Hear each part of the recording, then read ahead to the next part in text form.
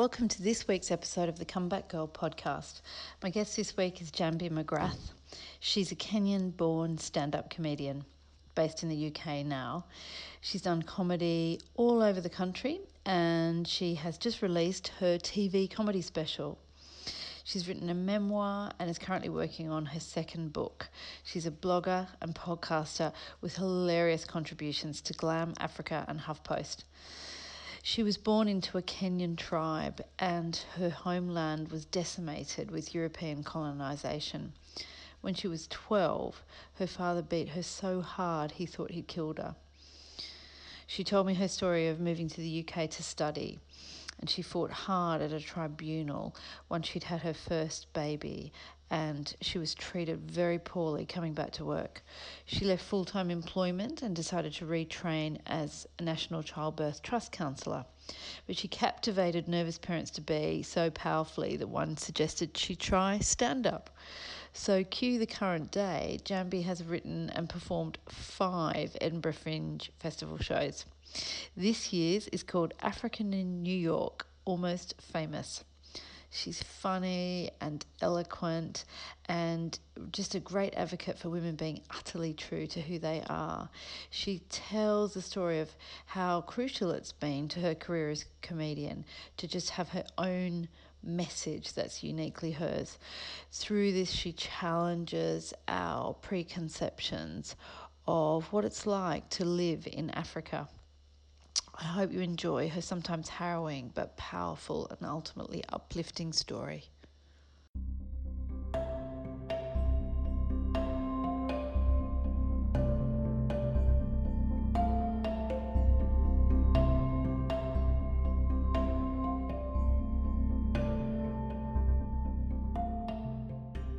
My tribe were farmers living in the central province of Kenya. Beautiful tropical plants, deep red soils. So when the first British guy came to Kenya, he said that was easily the most beautiful and the most fertile place on earth. And therefore, that was our downfall, because he said this is where the British are going to live. They shifted the whole of my tribe, and we were put in these native reserves. People became very desperate. Girls started selling their bodies so that they could buy food. Men started selling their bodies so they could buy food, and all of this happened within living memory. So it's not like as though it happened in the 1700s. So they basically formed a London Freedom Army, which was branded a terrorist organization. My whole tribe were now moved from those native reserves to concentration camps. And that's where my parents grew up. The reason I started writing this memoir was because when I was about 13 years old, my dad beat me up and left me thinking I was dead. I ran away. And so when he died in 2014, all of that came back. So a lot of children of that generation are very traumatized by their parents' trauma, which is not spoken about. So when my dad died, I just found all this anger, and then I thought I have to put it onto paper. So I started speaking to my mom, and she said, "Yeah, I've told you many times we were in this place." And I said, "You didn't tell me it's a concentration camp." "I didn't know, Mom." It was so harrowing. When I was doing the research for the first year, I cried every single day, realizing how this trauma has affected us. Many men in Kenya are still suffering from this, because many men were castrated and their wives were left with rape children. The women are the ones who are picking up the pieces. And these women are doing amazing things. Like, the country is properly supported by women. Despite what my mother went through, despite what my grandmother went through, and especially my grandmother, but they still were strong women. So strong that I didn't know how traumatized they were. And then they stopped this in 1960. But they destroyed the camps before they left, and they hid a lot of the documents and all of this, obviously, because that was the dirty little secret. I've grown up seeing strong women around me. And these women had nothing. We have everything. So, and that with that mentality, I just think, my grandmother made things happen. How come I can't? I've got the education, I've got the ability. So that for me, it's never, I can't do it. If I can't do it, it's because I don't like it. And that's why I'll say, I can't do it. So what is the situation now with the men and women who have survived that experience. How are they now living? Many of them are desperately poor, although some of them, they did well because they just had to move on. A lot of those men, they sued the British government, especially the men that were castrated, and they paid them £3,000 each. But these are people who, generations, have practiced shifting cultivation. Yeah. They've been told to become nomads, they don't have a clue how to do that. Yeah. You don't know. Then they get shoved in a camp. Yeah.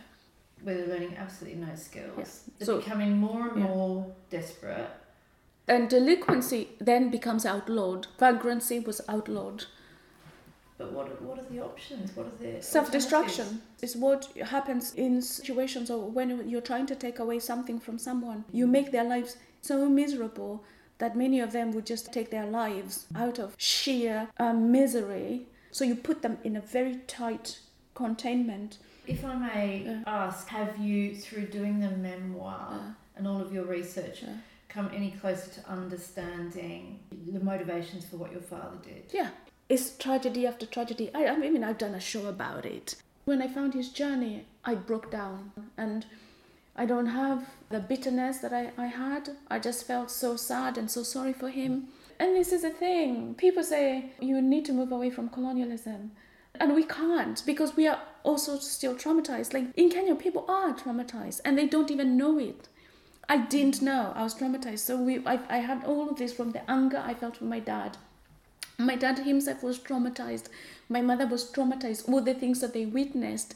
They never had any counseling. They never had anything. And so when Gordon Brown came to Kenya, he said, Britain is fed up of apologizing. When you write from Africa, they've always said, like Africans always write about colonialism. What else are we going to write about? This is what we write about. So my memoir was basically about my journey of understanding. And now I understand why the Kenyan men are in such a crisis. Because it takes a long time for people to come out of it. You know, people are still affected. Like if you look in America, people are still affected by slavery, although it ended such a long time ago.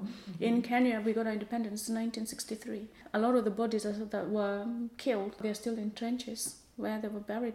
And yet we think about problems in Kenya being malaria, but actually what's actually going in is this systemic issue of emasculation of men.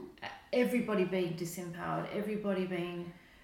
their homeland being threatened. Yeah, and they never got the land back. So there's still a lot of people who were dispossessed and never got anything from independence. And is this the problem you're seeing in South Africa? Whereas Robert Mugabe, whatever people might think about him, he actually took the land back from the white owners who, I mean, like the I don't want to mention names because these people are very, very powerful. In Kenya, they've got one person has like something like 27,000 acres. There's still a lot of those colonialists living in Kenya. 27,000 acres, and the land was never paid for. There's so many people who are destitute, and they're like, oh God, we don't understand this poverty in Africa. We're just going to send them aid and maybe dig them another well. And then you don't see the ridiculousness of the whole thing. Literature in Africa is still very much controlled. It's still as colonial as it was. So people don't know what it is that they're suffering from. You know, it's like if you're exposed to a toxic gas, and you're all suffering, but you don't know what you're suffering from. And I guess many people wouldn't have the, for want of a better word, benefit that you've had of actually being able to research, separate yourself from it, go back into it and examine where the trauma came from. People are in it. They can take no steps towards forgiveness, recovery or anything, because they don't understand what it is that they're having to process. So he was telling me, the journalist, about the problem with abuse of alcohol, which is something that is endemic. Like the natives of places like, I've never been to Australia, so I don't know. It is exactly the same. Yeah, because it is a tried and tested means. Probably what you're seeing in Palestine as well. You push so many people together until they self-destruct. We're still suffering from that. It takes a long time to come out of it. There was a lot of women who were out protesting that there's no men to get them pregnant. I don't know if you saw this story. No, I didn't. Yeah, because all the men are very busy drinking. This is how disempowered the men became, that they can't... So desperately sad. I know. It's not their fault. I know, but the women don't understand what they're suffering from. Neither do the men. Speak to your grandparents, find out what happened to them, and then you find the journey of recovery, you know? I had no idea that was the level of trauma that is still being experienced. I just can't imagine ever coming back from something like that. It makes what we go through when we talk about, men not stepping up to the game and not sharing responsibility and all of that stuff. It's not a patch on this experience. And all of this is within recent memory. We think of it as some sort of paradise that we can perhaps get to for 2 weeks a year. But this is what's going on for the people who live there and have tended to that land, and it's their home. There's so many landmines from all the military exercises and all of this. Like when I was in Kenya at Christmas, 10 children saw a hand grenade and they were playing with it. It exploded and killed 10 children. I mean, it's still, we got our independence so long ago, but there's still so many problems there. If you were one of these wealthy landowners, what would you do to change the situation? I would first of all bring back education and let them know who they are again. Mm-hmm. This is how identity. Identity. These are your clothes. This is how we made the clothes. We made the finest, most beautiful leather. That's what they wore. All of these beautiful things. So bring that back. Mm-hmm. Bring back the songs, because we used to sing. Bring back the dancing. We are suffering from lack of identity. And then, of course, get rid of all this colonial education, because when you believe that you're lesser of a person, although it's not as pronounced as it is like black British people, where you're always put down because you're black or whatever, and in America. So in Kenya, I suppose it's slightly different. Like you see when there are these elections, they say, no, we've got to have a white person being in charge of elections because they've got more integrity. That would make complete sense, wouldn't it? Yeah, they've got more integrity. It's like, yeah, of course. Because we're chasing what the West has been chasing, consumerism and capitalism, where you have to have 3 cars or 5 cars or 10 cars. So we want. And Kenya is, the people are going to that place, want, and you're never satisfied. So contentment rather than aspiration. Yeah. Sharing culture, sharing identity, sharing a community. Yeah, the community was everything, because there was hardly any police. I suppose the warriors acted as the police. But the moral code was so strict that there was no molestation. The liberalization of sex was just incredible, because people think, like when the Europeans came to Kenya, they said African women are sexually pure. It's like, how do you know? Because there was a lot of sexual liberalization. A man could marry 10 wives. And any one of those wives, if they wanted to sleep with another man, all they had to do was tell the husband, I desire so-and-so, one of your friends.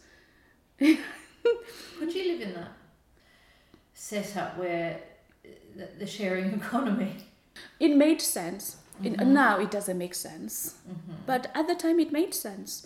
You would have, like they called them, a partner. So you're married, and then you'd have a partner. So that she would have her house there, you'd have your house here. We would do the sharing of childcare. So if I became a tradeswoman, like my sister wife could look after my children and cooks for them and does everything. So childcare was never an issue. So the children were brought up by, they used to call them second mother or third mother. So they have this solid structure of people watching their discipline, watching their behavior and everything. So the dad was in the middle, but then you had like all these mothers who looked after you. Hence the phrase, it takes a village to raise a child. Yeah. And so these women had liberation. Like this one woman, she actually physically went and married another woman, which was not uncommon, and brought her into the family. It's an incredible system. It worked. Would I want another woman living here with me and my husband? No. It's different times. And teenagers too. There was no immorality, because once the teenagers went through the rituals which marked your adulthood, the girls had to wear a special outfit, so there would never be a sexual penetration. But they would do all sorts of foreplay with the boys, and it was okay, widely accepted. And then so there was no sexual assault, but in any case, it was the girls that chose the boy. And if a girl said she was sexual... Sounds to me like there's no objectification in that. No.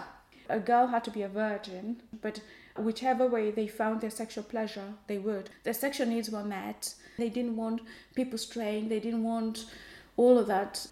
But who are we to judge that through our Western goggles. You know, this is what worked for generations and generations and generations until we came and we really did rape and pillage, didn't we? And thought we had a better way. Yeah.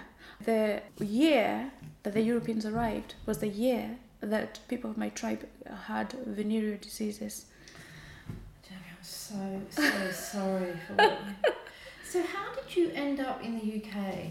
I came to study like most people. And when you're young and you go to a different country, the chances of you going back, because I met my husband and yeah. So what did you study? IT.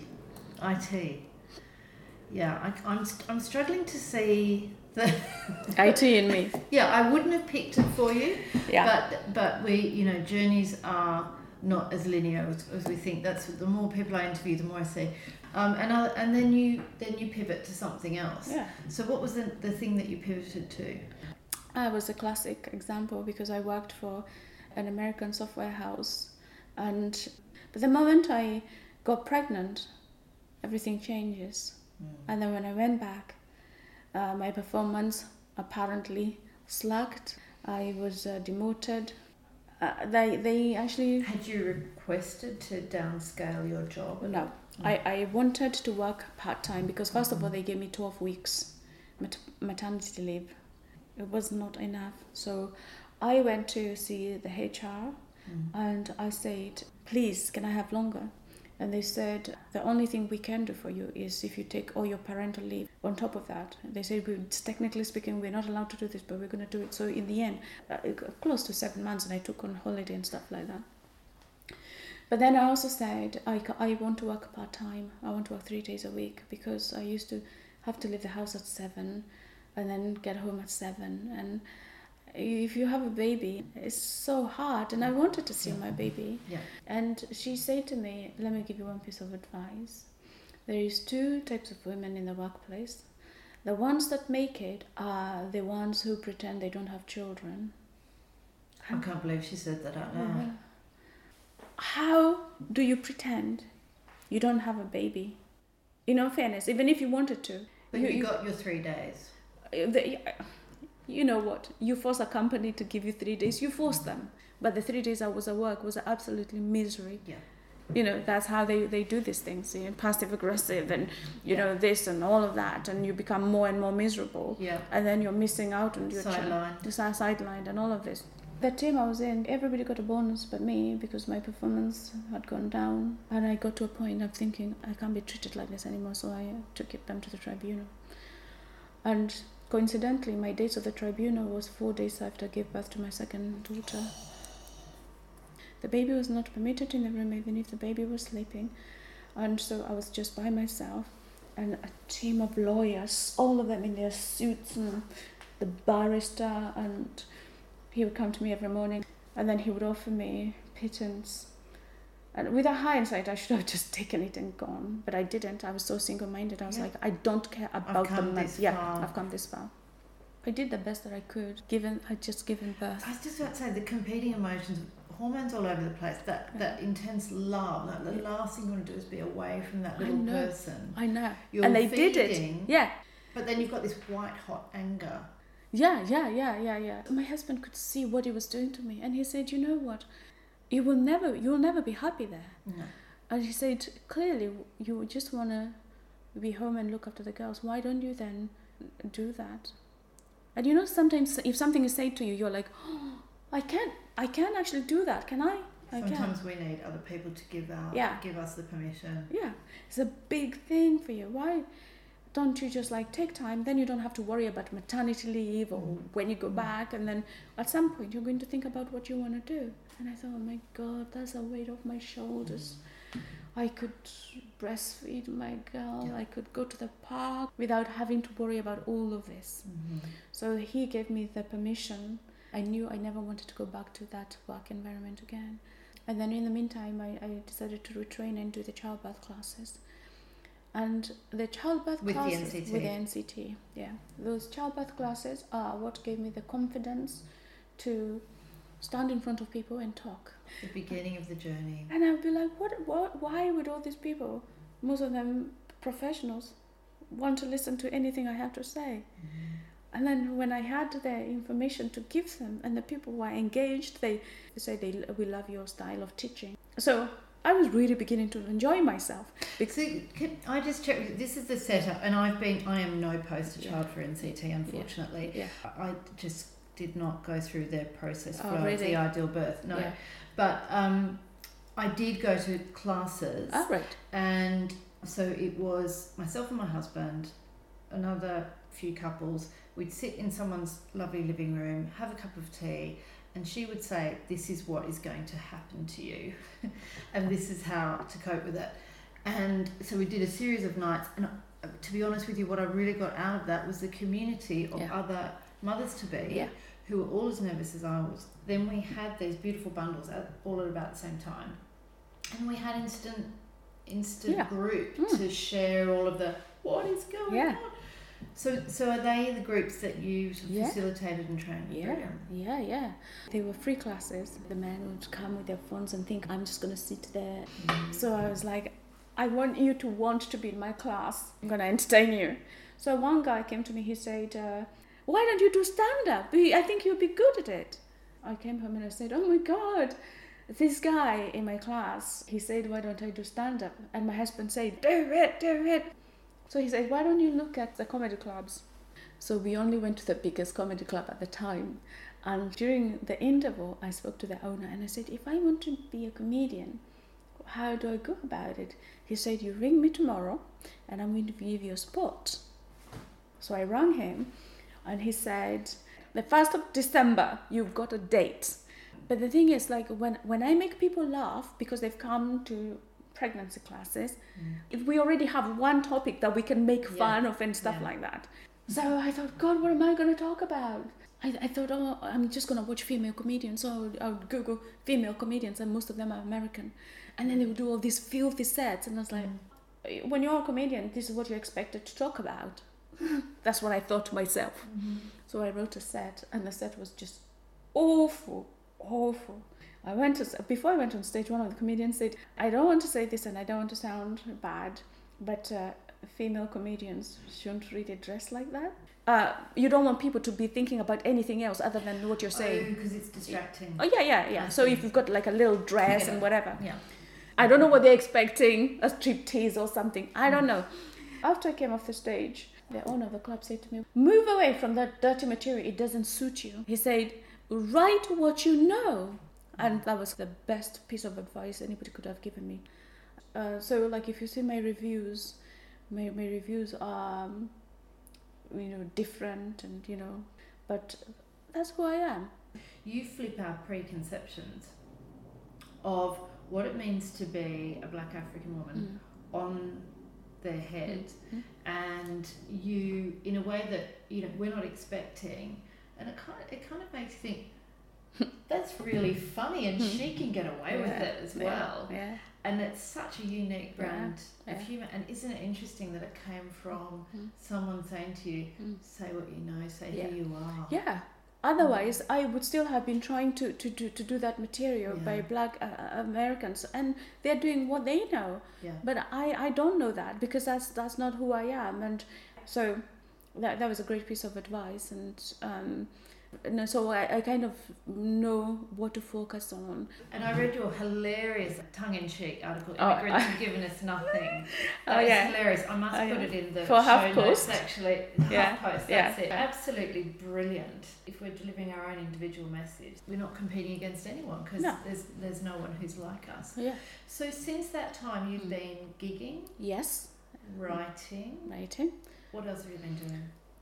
So I have been, since I came back from Edinburgh last year, I came straight back. How many Edinburghs? 5. What's Edinburgh like? Crazy, hard, beautiful. It's everything. You see everything in Edinburgh. Do the girls come with you? I've always taken them with me. I need to see them, and they protest. It's a long time. Yeah, they protest. They're like, no. It's like, you will think back and think, oh, my mother made us go to Edinburgh every year, and you're going to look back. And I love that. I love that finally I've got a platform to be able to say all these things, the things that my grandmother never had a platform to say, Do you feel a responsibility? No, I don't feel a responsibility. I just, the thing about comedians is that we love talking about ourselves. If you don't have a message, then nobody will come and listen to you. But if you've got a message, people will come and listen to you. And I have something to tell, and I love telling my stories. And so I don't feel the responsibility. I don't feel it's my job to actually do this, but I just like to tell my stories. So a good comedian will have laser sharp powers of observation. And so I'd love to know, from your experience of NCT and all of the people that you know just through the course of life, looking at women, what do you see? What's the fodder we give you? What traps do you see us falling into when we're trying to manage it all, that we could perhaps avoid a little bit more easily than we think we can? That's a difficult one, because everybody has their own trap. But I think that the biggest trap for many women is they are afraid to give it a go. There are opportunities. If you look for these opportunities, they may not be that evident, because if you told me when I was a computer programmer that I would be an author, I would be a comedian, I would have said, this is witchcraft, what you're trying to tell me, because I could not have foreseen which way my future was going to go. And I always hold J.K. Rowling in such high esteem, not as a brilliant author, but the icon of the struggle of a woman, a single mother, without time to write, because like I write and I know how long it takes. When my children are at school, I have all day in the stillness of all of this to think and be creative. But she had a toddler and a baby, and she had to do it in a cafe and all of this stuff. So to have self-belief and just know that there are opportunities out there if you look hard enough. You just kind of turned over the stones, didn't you? And it's led you to where you are.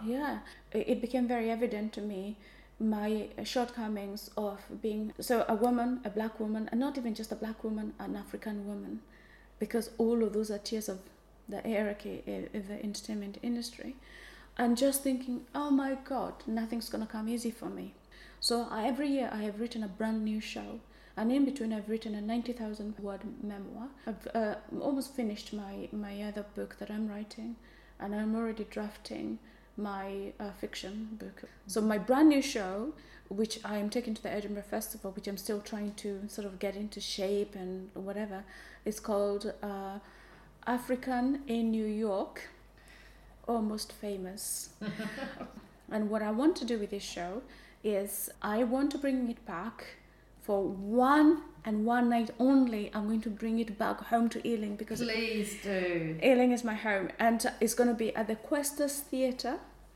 And we're going to be filming that one, and hopefully if Netflix, they will commission it. So that is on the 12th of October, the Questors Theatre.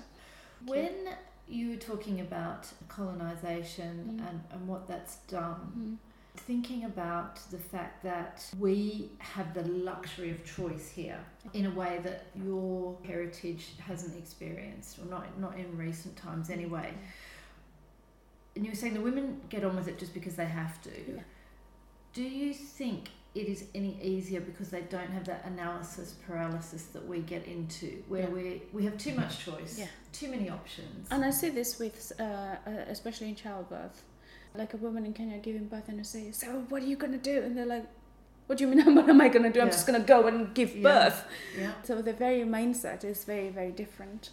Having too much choice, I don't know, that, but that's all everybody knows here. You've always had the choice. Sometimes it's good to have a choice rather than have no choice. On the other side is that it just makes people very pragmatic.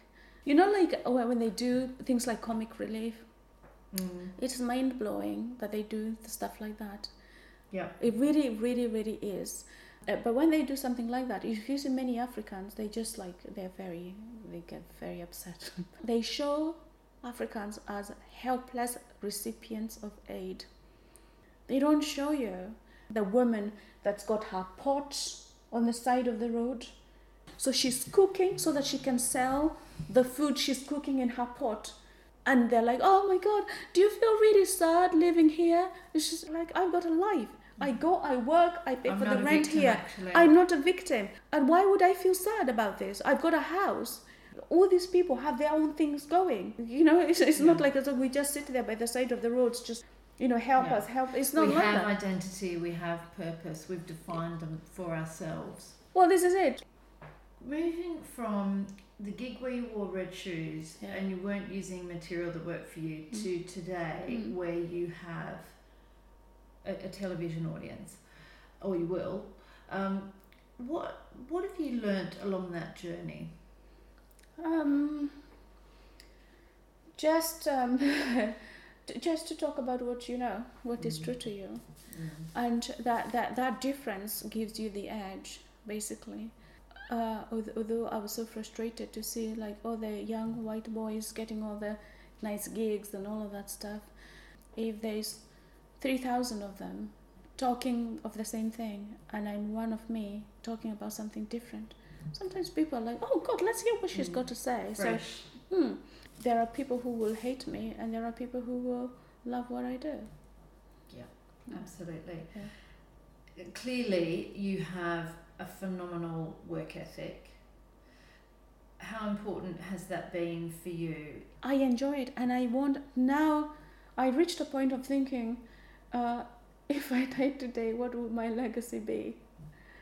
And that's kind of what I am so driven, just thinking that. I ask myself, what would my children be proud of when they think of me? That's what makes me want to do it. And I think, God, I can't believe I wasted my time in my 20s. It's like, if I hadn't wasted my time. You haven't wasted any time at all. I know. I really do enjoy it. I want to take a cracking show to the Edinburgh Festival. I want my book to be read by everybody. It's easy when you enjoy something. So the takeaways that I've got from talking to you are how important it is to celebrate your difference. Yeah.